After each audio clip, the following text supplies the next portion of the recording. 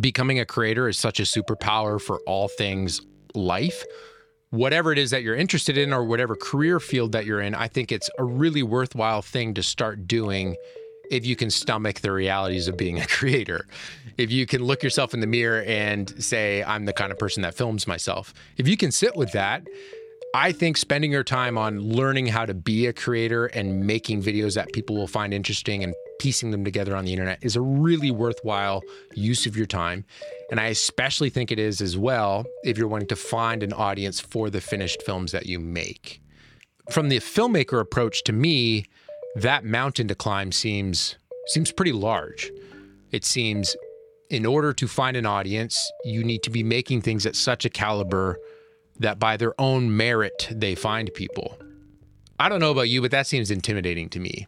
And so what do you do when you find yourself as someone who has standards, who wants to make good video, and then also is starting to feel that, hey, they're slipping behind because they need to become a creator to find an audience, and that also includes video. And you don't want the videos that you make as a creator to speak negatively about the videos that you make as a filmmaker, as an artist. And so it all just like becomes super overcomplicated in your head, and then you're just overthinking it for years, right? Who's been there? I've been there. I did that. I just overthought it. I overcomplicated it. I said, okay, I need to get better gear. Okay, I need to get better on camera first. How does that work? How do you get better on camera before you start putting yourself on camera? That doesn't make sense. I need to have a more interesting life. There's all these things that I could just pile it all on. And what that gave me was an opportunity to do nothing.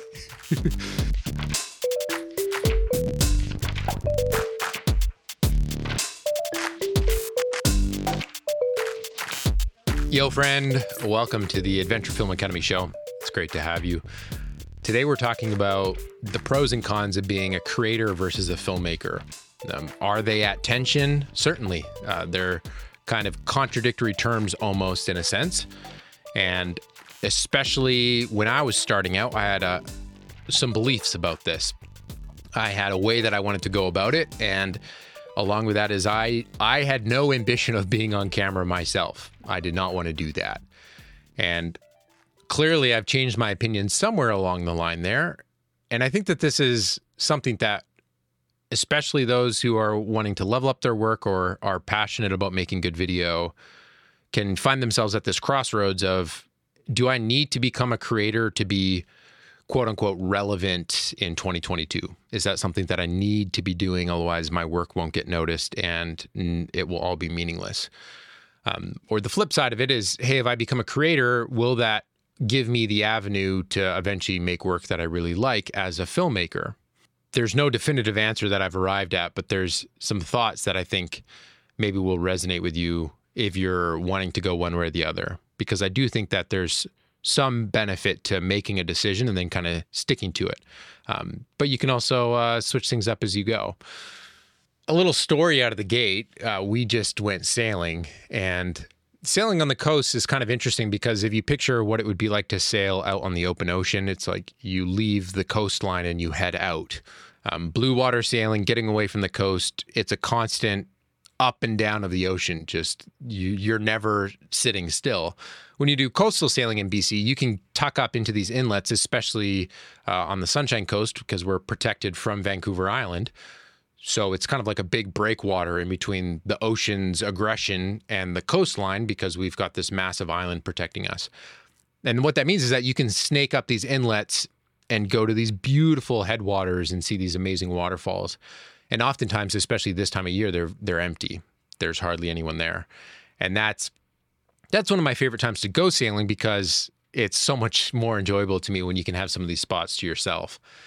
And my favorite inlet to go up is Jervis, and then at the end of Jervis, you can head up into the Princess Louisa Inlet where Chatterbox Falls is. And that's where we just went on this last sailing trip I just went on both trips actually. And we were anchored there in this inlet, and there's not many people around, and we're on Captain John's boat. Captain John is the sailor who I work with to do our adventure film workshops on sailboats, and he's just a beautiful human all around. I feel like I could probably do a whole show just about what I love about Captain John.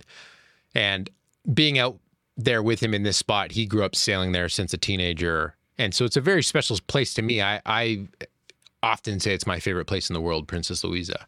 And again, not many people are up there this time of year, and we were shuttling from the boat where we anchored over to the waterfall, and we're exploring. And one of the times on the way back, I noticed this dinghy from someone else that was kind of like doing laps around our boat, which I don't know if you know sailing etiquette, but it's a little weird to be poking around that close to someone's boat. And I was thinking about it, and I'm on a dinghy driving back to the boat, and I'm wondering, what's this guy doing? And then we eventually get back to Captain John's boat, the Porpoise, and the guy takes off. So no idea what he was doing. He came for a closer look. He took off. Captain John would say it's because he has the most beautiful boat in the harbor, and he's not wrong in that regard. His boat is beautiful, and maybe the guy was just checking it out. Well, the next morning we're pulling up our anchor and we're getting ready to go, and again this guy comes up in a dinghy, and he comes flying across the bay, and he pulls up next to the boat as we're pulling up anchor, and can't really be heard over the anchor chain, but we get the anchor up, and he's yelling to Captain John. He's like, "Hey, are you that captain from YouTube? I've seen you in a video up here in this very inlet." And of course, immediately we're figuring out exactly which video he's talking about. The very first time I went sailing with Captain John, I made some vlogs, and it wasn't a work trip for me. It was just I wanted to be along on the trip, and so I made some of these vlogs and ended up uploading them to the channel. And one of them I think was titled "The Most Beautiful Place to Sail in the World." I think that's what I titled it. And all things considered, it's historically on the channel, it's pretty low, below average of what our average views is. It's not a massively viewed video by any stretch. And yet here we are back in that same inlet years later, and someone comes up on a boat in a little dinghy and says, "Hey, my wife and I, we bought a sailboat because we saw this location, saw what you were doing, and we wanted a piece of it." And that's exciting to me, because it wasn't like they noticed me. It wasn't like it had nothing to do with my most popular videos, because some of the van life stuff, it's easier to get recognized in that sense when I'm out doing those activities, and it's such a recognizable van that we drive. But it was very special for me to be standing there on Captain John's boat and have Captain John be recognized. That's always fun. My ambition when I was getting into this was I liked the idea of being a filmmaker. I wasn't opposed to being a modern filmmaker in the sense of uploading my stuff to the internet and kind of going that route. I never really had ambitions to be on the camera myself. That wasn't my first goal. In fact, I found it pretty uncomfortable to self-film videos, and I had given it a shot pretty early, and all the videos I made were my least favorite videos that had me in it. And I kind of decided that wasn't for me. As I wanted to get deeper into the world of doing video for my job and for also my craft, for making videos for fun, I ran into this problem, and that is, how do I find people that will view the finished things that I make? That to me was one of the biggest problems I was up against at the start of this whole video journey, is how do I find people to watch what I make? And I think there's a couple of approaches here, but from the filmmaker approach, to me, that mountain to climb seems pretty large. It seems in order to find an audience, you need to be making things at such a caliber that by their own merit, they find people. And I don't know about you, but that seems intimidating to me. And I'm not trying to say that the only route to becoming a filmmaker is to make things so good that people don't ignore them. But that's certainly what it felt like as I was starting my creator journey, my filmmaker journey, is I have to be so good to stand out from all the noise. And it does feel like it's just getting noisier. And yet here I am looking at some of these other filmmakers or creators that have channels and Instagram pages, and they've been putting out content that involved them, the person in the content, for a while, and they were growing an audience while doing that. And so here I was in this dilemma of I didn't have an audience. I wanted to make things that were experienced by people, and I didn't want to be on camera. When I was getting into video, I was getting into it because I wanted to make things that I liked, and I wanted to share those with people to experience. And don't get me wrong, because let's say one day the apocalypse happens, and for some reason, me, my family make it out safe in our van. We've got power, solar power. I've got cameras.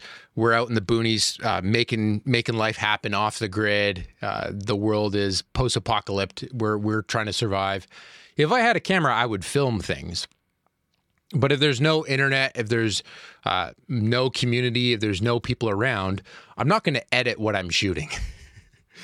The process of editing things is for an audience. It's for people to experience. I love the process of filming things, but I would never push myself through all of the hard work of the editing process where, for me, a lot of the storytelling happens. I wouldn't do that work if it wasn't going to be viewed by people.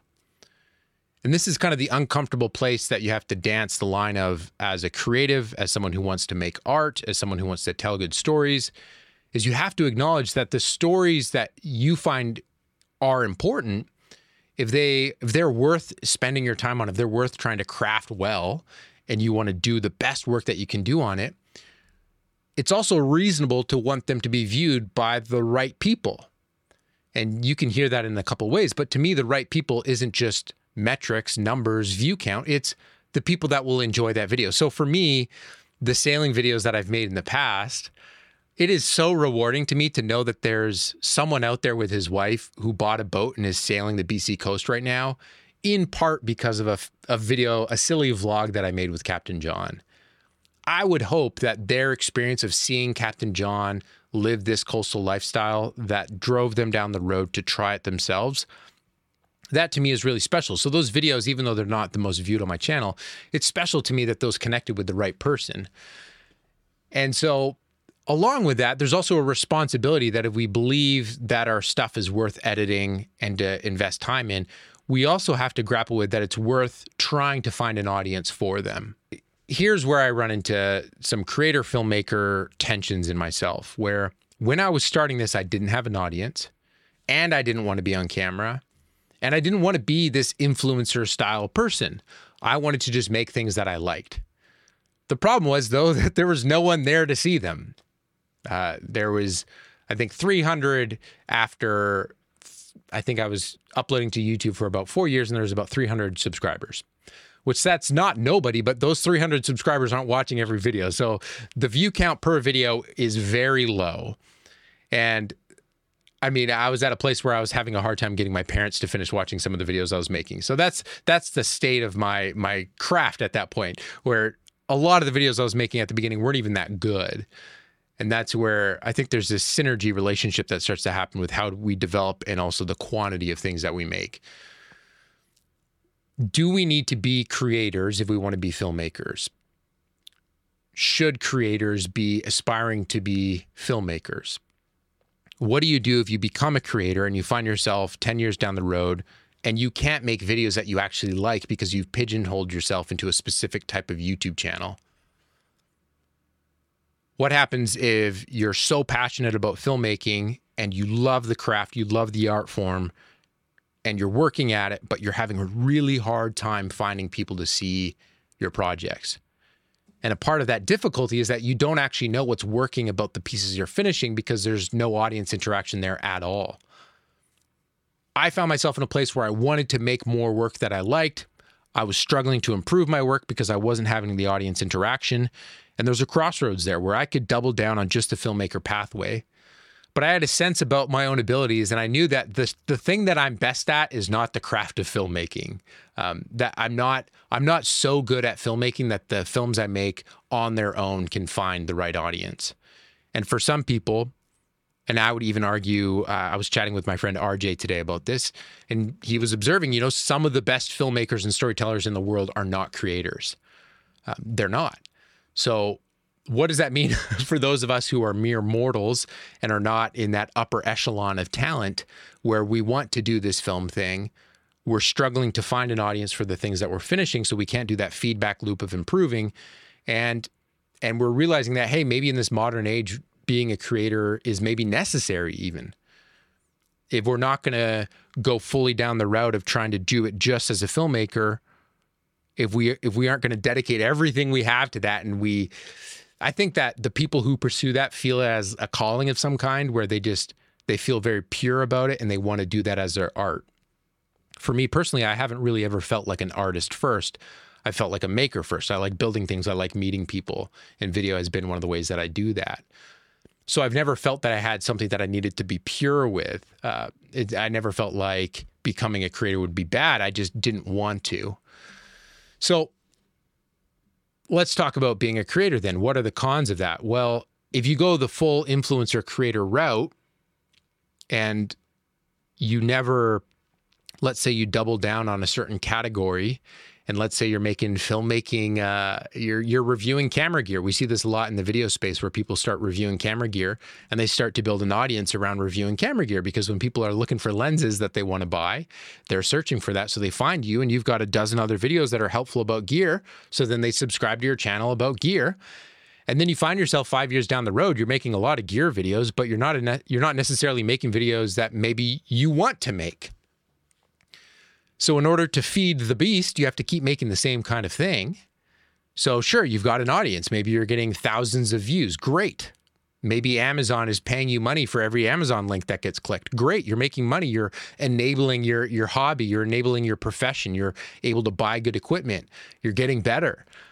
But then you find yourself in this place where you can't actually make films that you like on the same channel. So what do you do then? What do you do when you're 10 years down the road and you aren't enjoying the channel that you're running? There's certain risks that come with trying to find an audience, right? Where you can pigeonhole yourself and you don't get the freedom. And I mean, there's a lot of really interesting things you can do if you find yourself in that place. But if we rewind the clock back to starting, what do you do when you're starting? I don't know where you sit back at home, if you want to be more of a filmmaker, if you want to be more of a creator, but I think some people see being a creator as an opportunity to grow a business. They see other people doing it, so they want to do it too. And there's nothing wrong with that. There's ample opportunity to grow a good business as a creator. That is certainly something that is going to become way more prevalent across the next 5 years, where the creator economy is going to keep growing.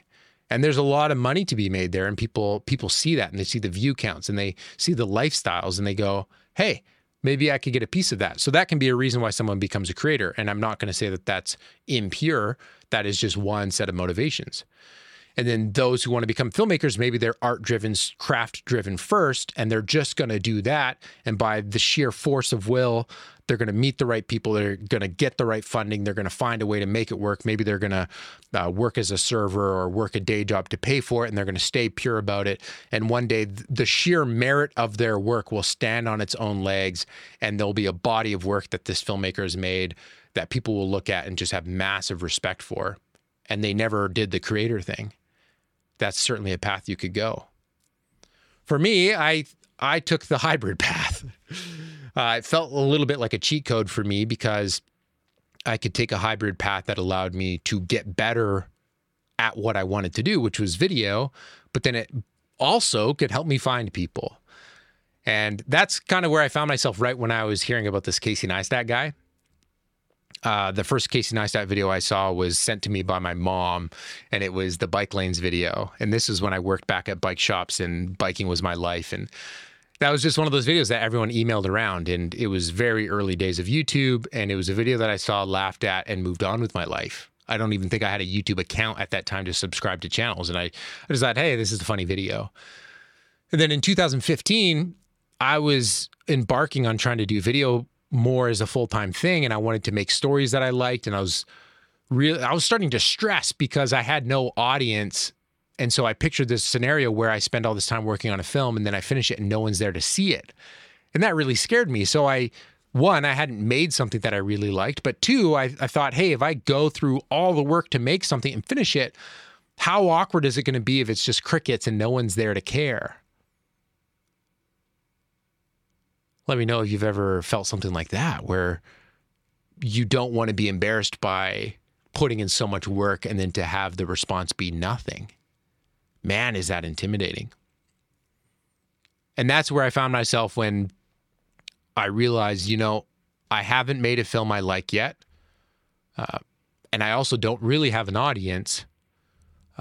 We should fix that.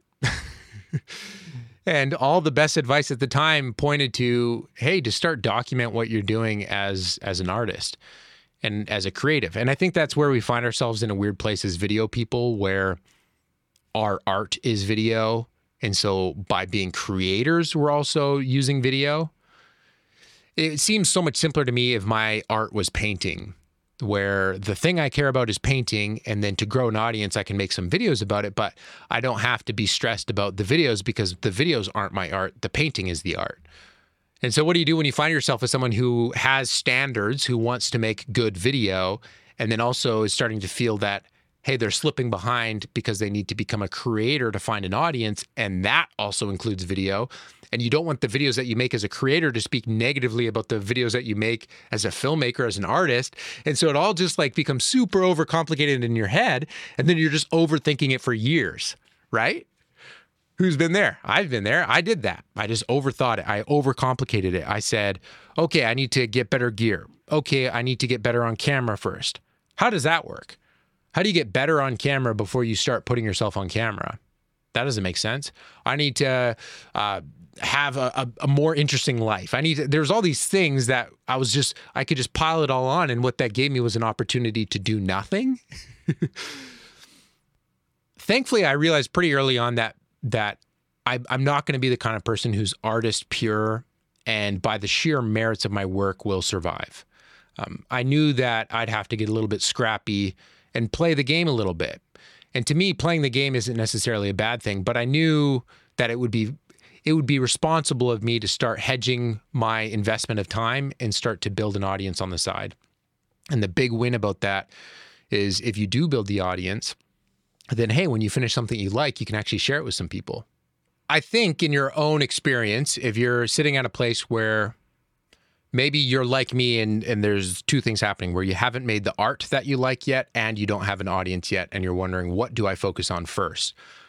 Do I want to become a creator? Do I want to just focus on my craft, on my art form? Or maybe best case scenario, there's something outside of filmmaking that you're super interested in, and that's what you want to make videos about. And I think you're in a really strong position there. I'm envious of that. And it's only recently that I've started making videos about adventures of my own, and they're just adventure videos about my own, but that was not my start. So I can say that it is much easier to just go on a personal adventure and make a video about that than it is to document trying to make good videos. Maybe that's a pretty meta sentence, but I'm just envious of people that do interesting things already and then start getting into video, because let me just be an advocate here for a moment. I think becoming a creator is such a superpower for all things life. Whatever it is that you're interested in or whatever career field that you're in, I think it's a really worthwhile thing to start doing if you can stomach the realities of being a creator. If you can look yourself in the mirror and say, I'm the kind of person that films myself. If you can sit with that, I think spending your time on learning how to be a creator and making videos that people will find interesting and piecing them together on the internet is a really worthwhile use of your time. And I especially think it is as well if you're wanting to find an audience for the finished films that you make. Especially if, like me, you're nervous that the audience isn't just going to find it on their own because maybe it's not going to be good enough. That's where it's at that place for me where I was sent Casey Neistat's videos by a friend, and he said, man, this guy Casey is so good at storytelling, but like the video part is pretty rough. And that to me set a light bulb off, because at the time I thought I had a pretty good grasp on, hey, I can make these cinematic time lapses, I can do these pretty shots, I can get some depth of field going. I've been learning how to do that, but I felt like my story skill set was lacking massively. And I was totally unfamiliar with what Casey was doing in the vlogging format. And this was March. And midway through March, he had started going daily. And so it was March, April. It was around April that I was sent Casey's channel. And so I looked back at these daily vlogs that he had done. And rightly so, they were pretty rough, using GoPros, knocking over cameras. The aesthetic was supposed to be rough. It wasn't as if Casey was trying to be a filmmaker's filmmaker from a cinematography standpoint. But the way he was piecing these videos together was super intriguing. And that's what kind of lit off a bell for me, where I was realizing, hey, if you also want to get better at the craft of storytelling and you feel like you've got the mechanics of video figured out, you need to start putting some reps in. And what subject matter should you be filming? Because I was struggling to find subject matter. And the more I started to go down this checklist of how do I practice the craft of video more, the more I was realizing it would be easiest to start with myself. And then that solves a couple problems, because It will allow me to start working on becoming a better storyteller. It will allow me to hopefully start finding an audience, and it will hopefully help me become more comfortable on camera. And that was kind of what forced my hand a little bit, where I realized, hey, maybe I need to try this vlog thing, and maybe this will be the perfect formula for me, where I can be more productive on my art, but then also start to find an audience. And I knew right away from the beginning, I did not want to be a filmmaking gear channel. That space to me was already busy in 2015. And the idea of just doing gear reviews just seemed exhausting. And then I also knew if I just did gear reviews, one day when I wanted to post a film I liked, people would go, hey, what the heck? This isn't a gear review. Maybe their response would have been a little better than that. But that's a place that I know a lot of my friends find themselves in, where they have built a really strong channel on a topic, but they don't have the freedom to explore into other areas. And for the detriment of the growth of my YouTube channel, I just decided right out of the gate, hey, we're just going to do the YouTube channel about whatever I want. So that way I can keep having freedom to explore and create on it. And that was my creator approach from the beginning. And that's the only reason why I was willing to do it. And so now these days I could consider starting other channels on different topics and maybe try to grow those, and maybe that's a worthwhile thing to do. My friend Levi on Vancouver Island just did that with sustainable brands. So he started a channel called Future Proof, which is dedicated to, hey, is this product sustainable? And it's just looking into different brands and breaking them down. And I think that channel eclipsed his main channel in under a year. I might have those stats wrong, so I'll have to update that, but I'll put it in the show notes. But I say all this to go, the best part about being a creator is that you can do it how you want to. That's the best part. If you are looking out into the world and you go, hey, I don't really resonate with the way that some of these things are getting done. But the beauty is that you can just choose to do it your way. And that's what an audience is going to like. And maybe it won't get the most views. Maybe it won't grow as fast, but it certainly might be the one that's most enjoyable for you in the long run. And sustainability is a massive question in the creator space of how do you actually stay plugged in and engaged and caring year to year, month to month, because it's a marathon. How are you willing to keep showing up? So when I ask myself, am I an influencer? Am I a filmmaker? What's first? At different times, there's been emphasis on other things. But for me, I've become more and more comfortable with being a creator first, acknowledging that the way that I've started my channel allows me to put some of my art in the feed with the normal uploads. Things like the Slack Life series that's coming out. Things like videos with my friend Trent Palmer, where I'm doing this hybrid documentary format where I'm showing up at my friend's place and making a video about them, but I'm using my creator life to be the insert point for why the audience might find it interesting in the first place. I'm going out and I'm building an igloo on my Christmas vacation, and I'm having a lot of fun doing it, and it's finding an audience and people are enjoying it. The winter storm niche is a very favorable in the realm of views, and it's very enjoyable. And by making videos like that and people finding my work and liking it, when it comes to another story that I make, they might stick around for that. Not everyone. My goodness. I think our channel subscribers is at around 200,000, 230,000 on the main channel. And honestly, my average views is about 10,000 views. And that's totally okay with me, because, someone clicking subscribe is kind of like hitting the like button. They're just saying, hey, I like what you do. And then it comes down to the way that YouTube puts content in front of people and their interests, and based off how much of a certain portion of a video they watch, that then actually enables a video to get views or virality. So when I'm tapping into this winter storm niche and I'm getting 1 million views on a video, I mean, 1 million people aren't around for the next video I make about my family, but I still want to make the video about my family. And I think that's an interesting opportunity to build trust with the viewers that I want to connect with on that deepest level. And then when I have a project that's very personal and dear to me that I release, hopefully some of those people who are invested in the long run are actually there to see it. I'm not sure where you're at, but I wish that I had started being a creator earlier. And I think everyone finds himself in that spot where they are observing in the behavior of other people, and they're observing their own consumption habits, and they're going, hey, this thing that other people are doing, maybe I could do it too. But if you're having an instinct that maybe you'd like to give it a go, it is so beneficial to try earlier than to just sit on it in your head. Because the best part about trying is that you can quit.